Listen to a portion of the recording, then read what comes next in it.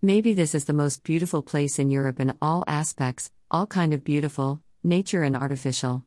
There are palaces and gardens that born between rocks, falls and precipices. Convents in mountains and a wonderful view from the sea. It was a resort for kings and royalty during centuries. Highlights: 1. National Palace of Sintra. 2. Park and Palace of Pena.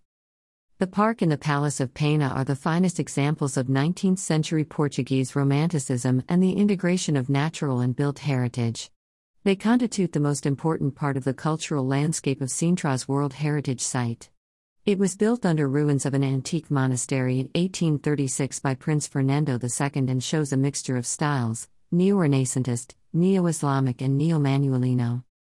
3. The Chalet of the Countess of Edla. Built by Don Fernando II for the Countess of Edla between 1864 and 1869. 4. Moorish Castle. 5000 BC. The slopes at the castle were occupied by Neolithic communities.